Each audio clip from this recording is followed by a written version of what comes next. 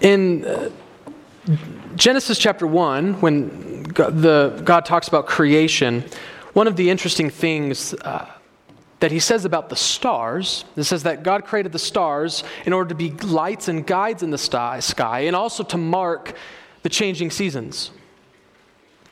And then as we continue through the Old Testament, we also see that God has established holy days in his law. It's certain days every year that are supposed to be followed. And so what I'm getting at is it's kind of interesting. We tend to think of the taking record or counting of time. It's kind of something we take for granted. It's almost something that we just assume pragmatically we need to do. But this is a very biblical notion. To mark the changing of seasons, to mark the changing of time, to keep a record or a calendar of time, as you will. This is mandatory with how God created the universe and how he ordained his law. And even though throughout church history there have been debates over what specific calendar to use, there is no doubt that it is biblical to keep track of time. And so that's what this season is all about right now. Right? New Year's and New Year's Eve coming up. We are transitioning into another year in the Western calendar. And so I've had just such a wonderful time the last month with Advent and preaching sermons about the incarnation and Christ, and I've really enjoyed that. And while I'm very much looking forward to get back into a sermon series, back into our pastoral epistles and start with the book of Titus, I wanted just to take this one Sunday to preach a New Year's sermon. And my hope is that we'll leave this morning encouraged and excited for the new year. And I think we as Christians need that. And I'll explain why more in a minute. But I'll be honest, I really was racking my head. This is why I don't like topical preaching, because I'm just not creative enough to randomly pick stuff. And so it's really difficult to find a text that really fully addresses this concept of New Year's, because we don't really see that in Scripture, right? We don't really have a book dedicated to the passing of time or to the New Year change. And so you kind of have to be creative with it. And so here's what I decided to do. I decided to take texts that I think are commonly preached in the new year and explain to us how sometimes I think those are abused in one of two directions. And so I want to clarify what these texts actually mean for us. Perhaps you have been filled with misinformation about these texts, to maybe clear that a little bit, but also for us to see that these are applicable to the new year and that these are applicable to us today and how much hope that they can bring us. So in a certain sense, we're going to be preaching from two separate texts this morning. That's not standard here. That's not how we normally do things, but we're going to just do this for New Year's. So the first one, and both of these are very popular. If you would open your Bibles to the book of Joshua.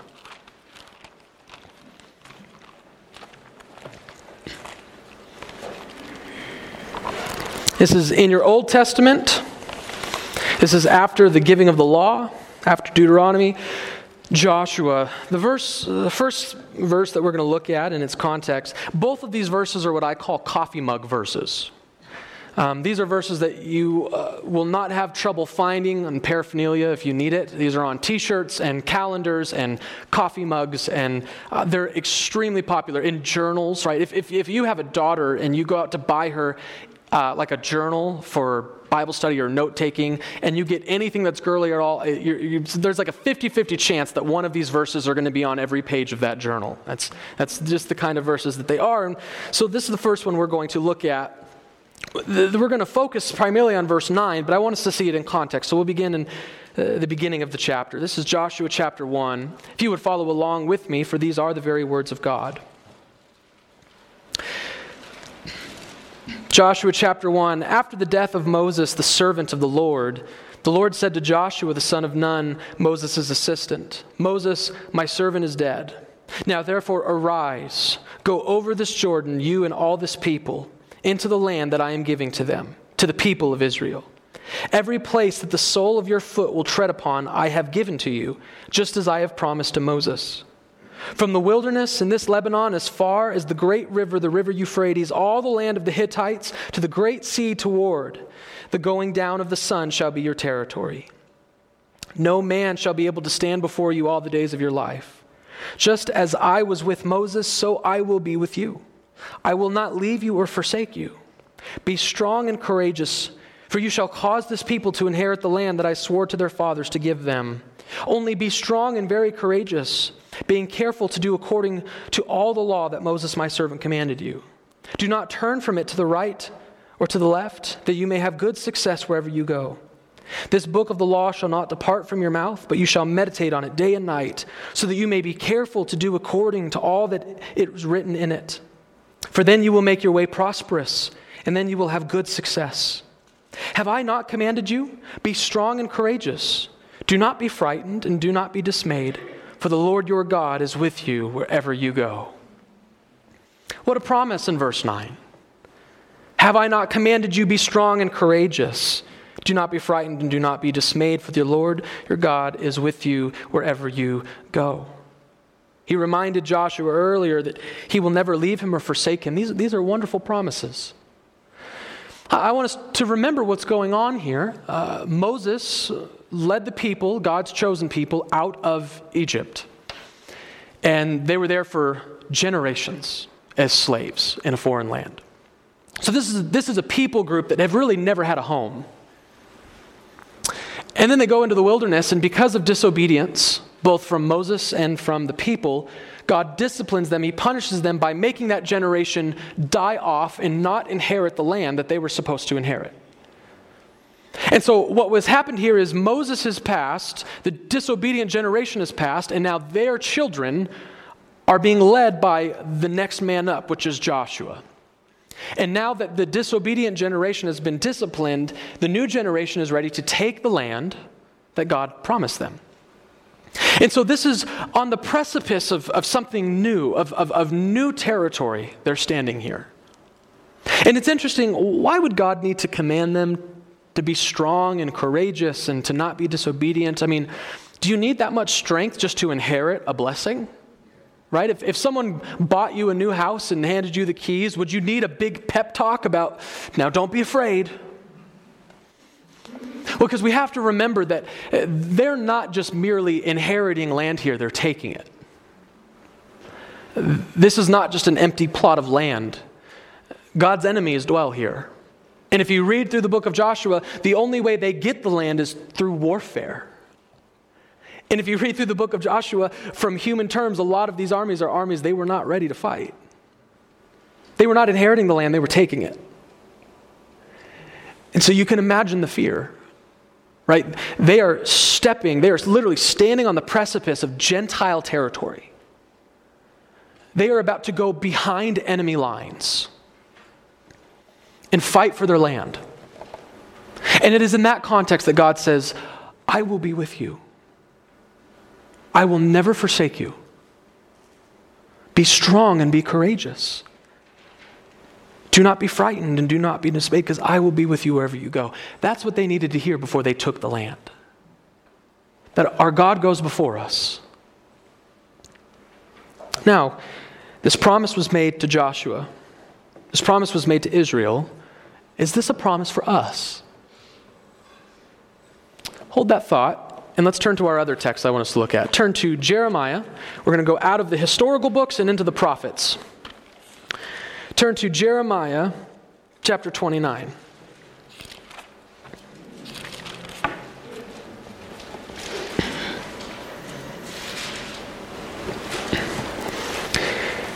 Jeremiah chapter 29, as you turn there, I'll remind you of the context here. This is well after Israel has inherited their land.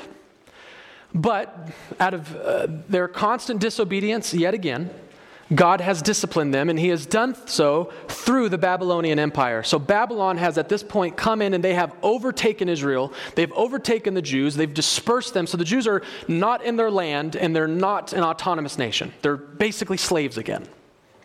It's not as bad as Egypt, but it's still not a good situation for them.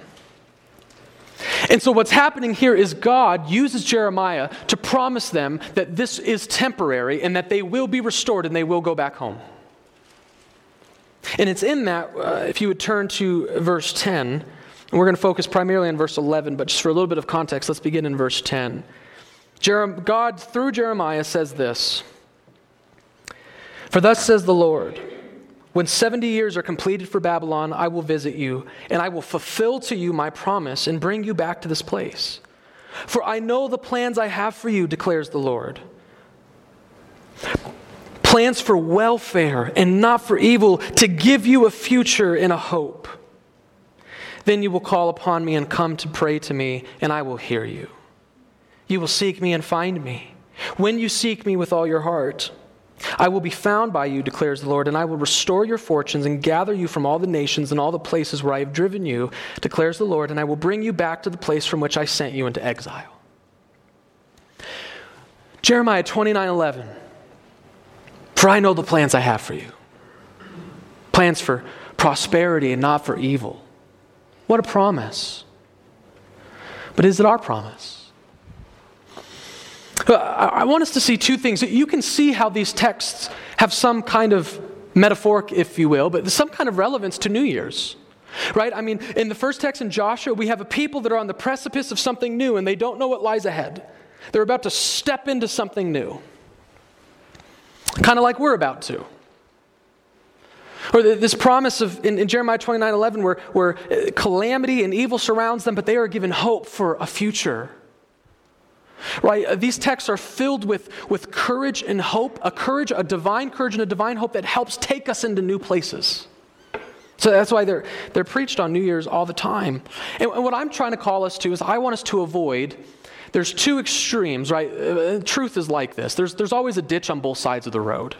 There's two interpretive ditches that I want us to not fall into corporately as a church. In terms of what do we make of these texts where God is dealing with Israel in its particular context? What do we do with this? In my opinion, just from what I've seen, the most popular way of preaching these texts is a way that I would encourage us not to interpret them.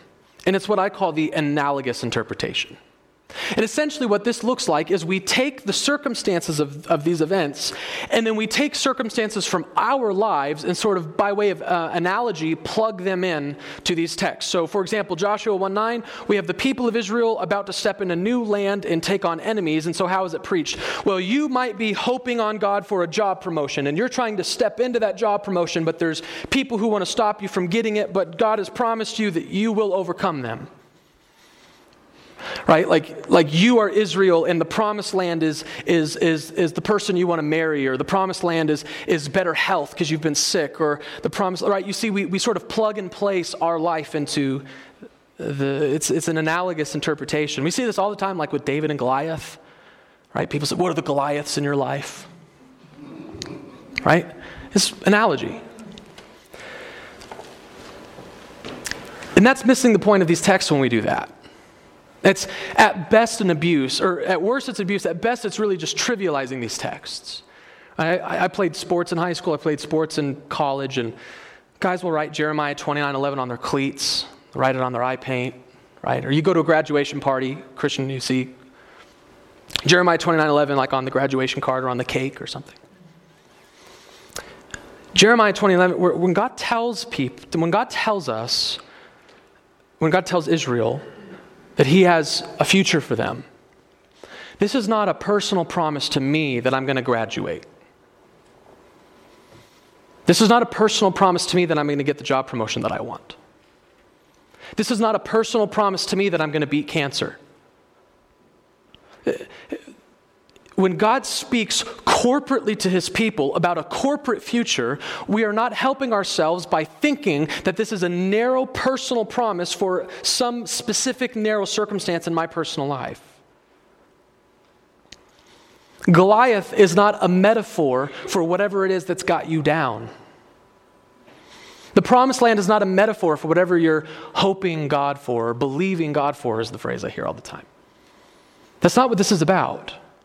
You can go to Joshua 1, you can go to Jeremiah 29. These are not personal promises to you that you're going to achieve a goal you want to achieve. And in the process, we really don't do God any favors when we do this. Because we go around and we give people something to cling to. You're struggling from cancer, and we remind them God's promised you victory over this, and then guess what happens? They don't.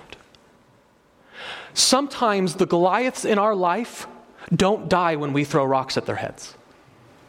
That's the problem. Sometimes you don't get that promotion. Has God been unfaithful? Sometimes you don't get married. Does God lie? He didn't have a future for you. I guess that was wrong. You see, these are not meant to be analogies or metaphors for our life. And we don't help ourselves, we don't help the church of God when we think that the promise given to Joshua and Israel that I will be with you, that I will never forsake you, is a promise to me that I'm going to score the game-winning touchdown. That's not what this is about. And so we see that abuse, that analogous interpretation all the time. That's not true. But here's what we have to be afraid of then. The pendulum sometimes swings too far the other way.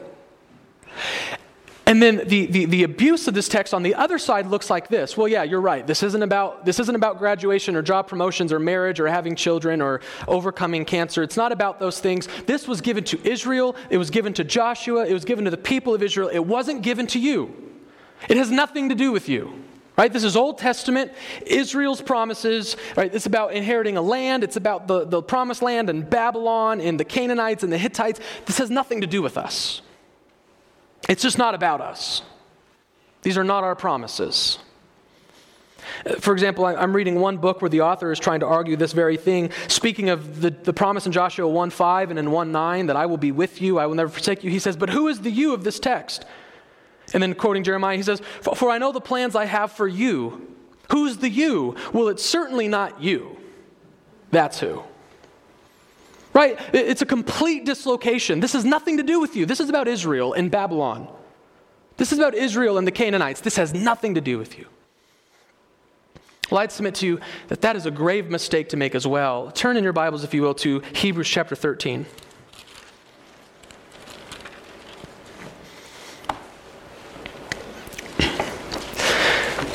The author of Hebrews is ending his letter the way a lot of New Testament letters end, which is sort of just a shotgun scatter of truths to take with you. Right? It's very hard to tie all these things into a context because the author of Hebrews is basically ending by just giving us a bunch of commandments. All right, he says in verse 1 to show hospitality. He says in verse 3 to pray for the persecuted church. He says in verse 4 to hold the marriage bed in honor, to avoid sexual immorality. Right? He's just kind of giving us these important obediences and truths that we need to cling to. And notice what he says in Hebrews chapter 13, verse 5.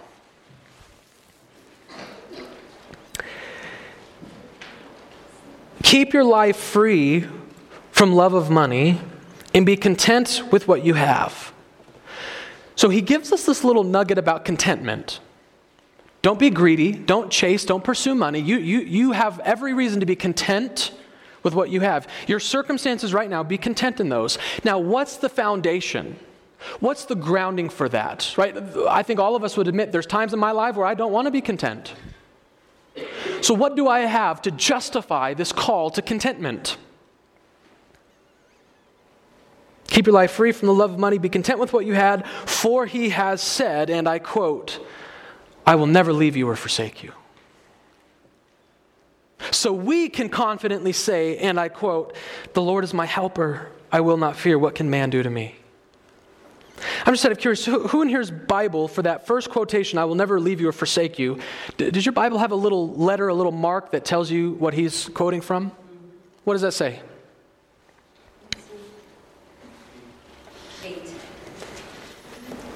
Right. Well, what's number 8? What's it quoting from? What's he quoting from? Does your Bible tell you? Say that again, nice and loud, Eva. Joshua 1:5. So here is the author of Hebrews preaching to a new covenant people. Not old covenant Israel, not a people who are trying to take the land from Canaan. This is a new covenant people living in the days after Jesus Christ. There's even Gentiles probably among this group of people. He's preaching to new covenant Christians who have new scripture, new revelation, a new covenant.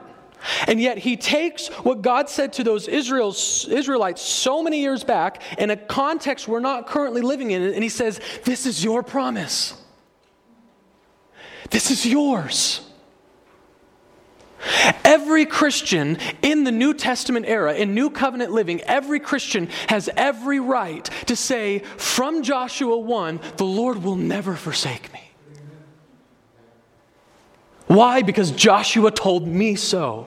You see, although we need to avoid sort of manipulating the text by making it promise me earthly things that it doesn't promise me, we also want to avoid abusing the text by saying, this is not God's promise to me. Yes, it is. He will never leave you or forsake you. He does have a future for you. And so here's how I think we can sort of find the balance here. These promises are about a corporate people for a corporate future. And so in other words, what we are taking from Jeremiah 29, what we take from Joshua 1 is this. In the same way that in the Old Testament, God had a covenant people, and even when their lives seemed in total disarray, whether they were confused and they didn't know what the future held, or whether everything was falling apart around them, God reminded them, I'm your God, you are my covenant people, I have a relationship with you, I have a covenant with you, and I will see to it that I will bring it to an end, that I will fulfill my promises and I will be good to you as my covenant people. These are texts that remind us of God's covenant faithfulness to his covenant people. And so what we need to remember in these texts is not necessarily that God promises you a job promotion, but we do need to remember what Romans chapter 8 says, that he works all things for the good of those who love him. That he has this grand plan that he is bringing all individual Christians and all local churches into for the flourishing and blessing of his people and ultimately of the whole world. God has promised to his covenant people, and if you're in Christ today, that's you. If you believe on Jesus, that's you. And he has promised to you, I will be with you and I will never forsake you. And the author of Hebrews tells us that's why you can be content. So notice, the author of Hebrews doesn't tell us, God is with me, he will never forsake me, therefore I will get everything I want. He says the exact opposite. He says you might get nothing you want, but you can still be content. Paul says in the book of Philippians, I have learned to abound and I have learned to live with little. I have learned in all circumstances to be content, for I can do all things through Christ who strengthens me. This is not a promise to, I hear the word a lot as I listen to other sermons, I hear this word breakthrough. It's like a buzzword in church, praying on God for a breakthrough, for your breakthrough. These are not promises for a personal breakthrough of any kind. But these are promises for a corporate breakthrough. That in other words, the people of God will never be snuffed out. The gospel is going to continue to work, the church is going to continue to grow, and God is going to continue to use his sovereign providential care to bring his church into blessing. And sometimes that blessing looks like sanctification, and sometimes sanctification requires suffering. So in other words, here's how I want us to sort of understand this. I am not a prophet, and I'm not the son of a prophet. I have no idea what 2020 looks like. I cannot promise you more money. I can't promise you better health. I can't promise you children.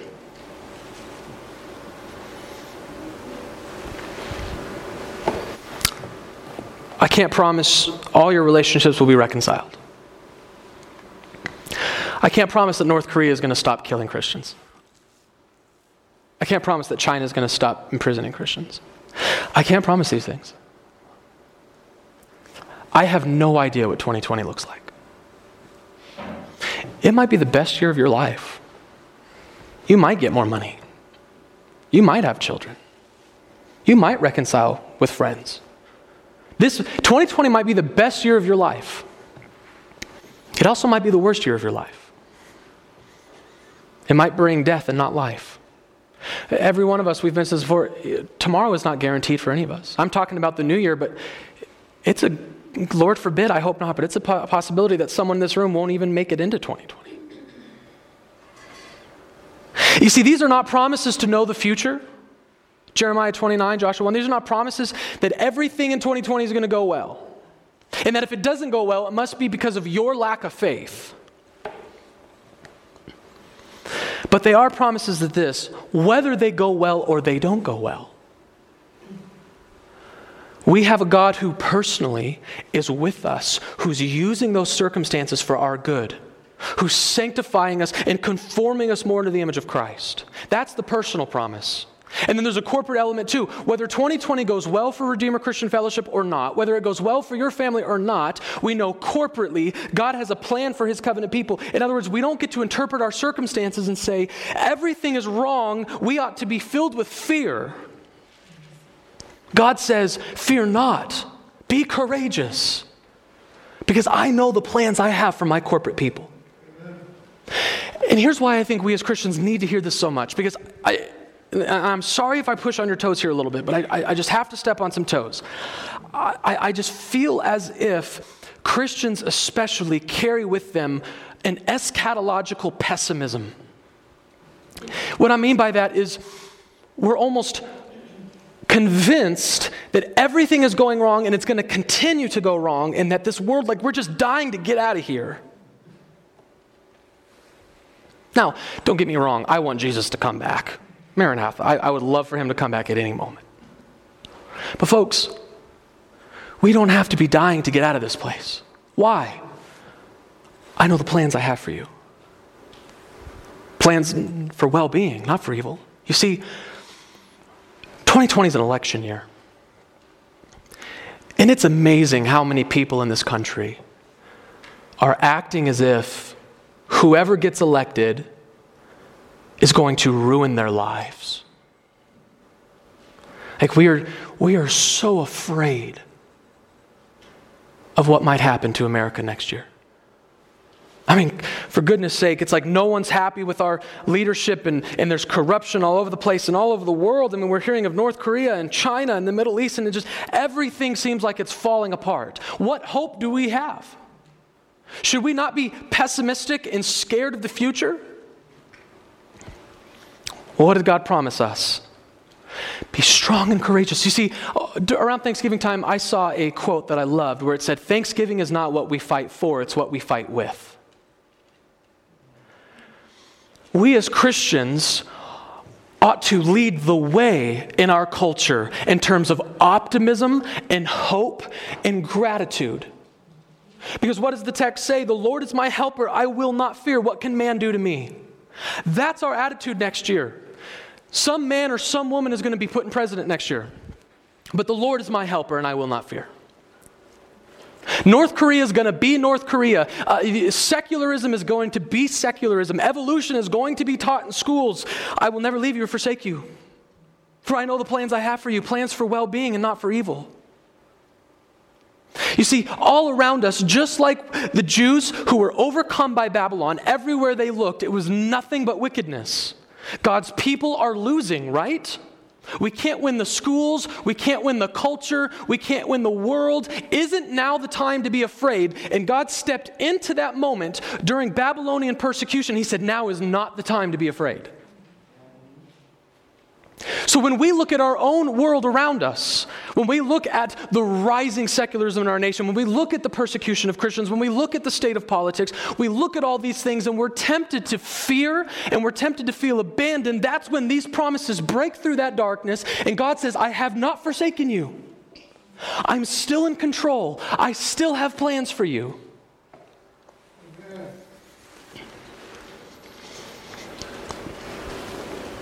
Let's show the world what true hope looks like.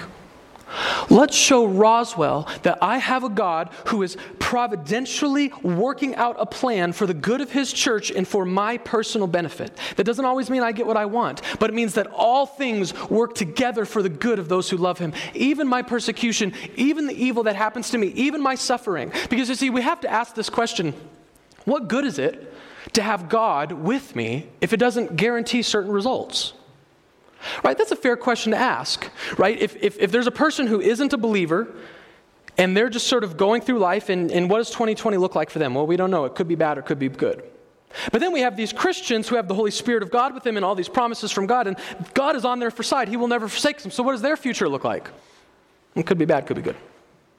Right? So what is it? What's the practical difference between God forsaking me and God not forsaking me? If you're telling me anything can happen next year, then what good is it to have God on my side? If he's not promising me a better job, if he's not promising me health, if he's not promising me all these personal victories and breakthroughs, then what good is it to have God on my side? But that's where we see the spiritual nature and the spiritual lens we have to interpret these things to. Because what that tells us is that what's unique about having God on your side is that when you do hit trials, when you do hit unfamiliar territory, that one, God will give you the strength and the perseverance and the endurance you need to overcome these things. And two, that God will use them ultimately to shape you and mold you into the image of Christ. That's the good it means to have God on your side. He will persevere you, He will protect you, and He will transform you. That's what we get to say. That's what we get to cling to. And that's why I can say, who shall I fear? What can man do to me? God has promised to be good to us. He's promised to be good to His people. And sometimes life hurts. But God is still being good to us, even in those times. So here's what I can prophesy about 2020. The Lord will be with us. He will not abandon us.